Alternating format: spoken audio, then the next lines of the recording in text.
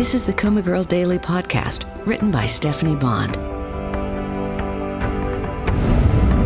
November 26th, Saturday. 25,152, 25,153, 25,154. The problem is, every bell I count today sounds like a wedding bell. By my estimation, Duncan's wedding should be starting soon. The guests will be arriving. I had planned to be there in high spirits and bearing something appropriately unnecessary, like a soup tureen, then dancing at the reception like a fool, just as if I wasn't broken-hearted to see him marry someone else. But I don't even get to do that. Instead, I'm lying here with his progeny in my stomach, marinating in misery. The door swings open, and instantly I know it's Roberta. "I couldn't go to the wedding," she announced. "I decided to come and sit with you and read you some funny mail to cheer you up. And I brought some white cupcakes so we can have our own celebration." I love this woman. But first, there's something I have to get off my chest, and you're not going to like it. She inhaled deeply. "I was the one who took the money I was saving for you in the freezer," she said on a long exhale. "There. But before you hate me, let me tell you why." She sucked in another deep breath. "I'm a kleptomaniac, and I used the money to pay a therapist to cure me.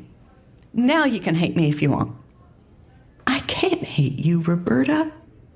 "Although, when I described it all to you just now, I saw the irony in stealing money to cure myself of stealing. Okay, I need a cupcake." The door burst open, and Roberta gasped, choking on her cupcake. "What are you doing here?" she asked with her mouth full. "The right thing," Duncan said. "Holy matrimony, Duncan is here?" He walked close to my bed. "Marigold, I don't know if you can hear me, but I am possessed by you.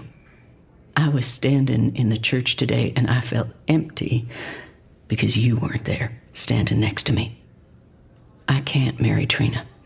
I love you. It's always been you. I was too dumb to realize it. I can't stand the thought of you lying in this bed and me not being close by. Whatever happens, I'll be here. I know the baby's not mine, but I'll help you raise it if your family is okay with that. I know I'm rambling, but I'm shaking all over, and I just want to kiss you right now." "Is this happening? Because I might be hallucinating." Roberta began to slow clap. "Since Coma Girl is in a coma and can't answer you, I'm going to answer for her. Go on and kiss her, baby. That was a good speech.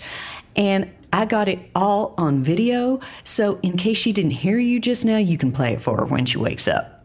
I'm taping the kiss, too, just in case she pops up like Sleeping Beauty or something. Sadly, I don't wake up like a Disney character, but I hear Duncan kiss me, and that's enough for now." "We have cupcakes to celebrate," Roberta said. "I'm going to grab a Sprite from the vending machine so we can have us a toast." The door opened and closed, but a few seconds later, I heard raised voices in the hall, and one of them was Roberta's. "What the heck is going on?" Duncan muttered.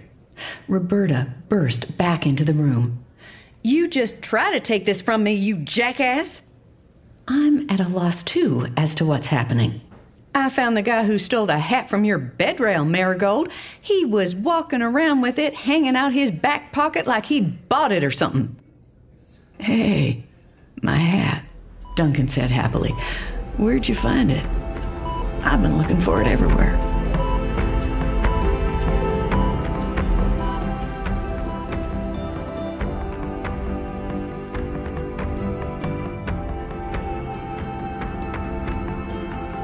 Hi, this is Stephanie Bond, author of the Coma Girl Daily Podcast.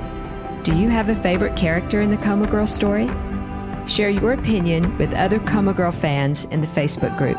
The link is in the show notes. Thanks for listening.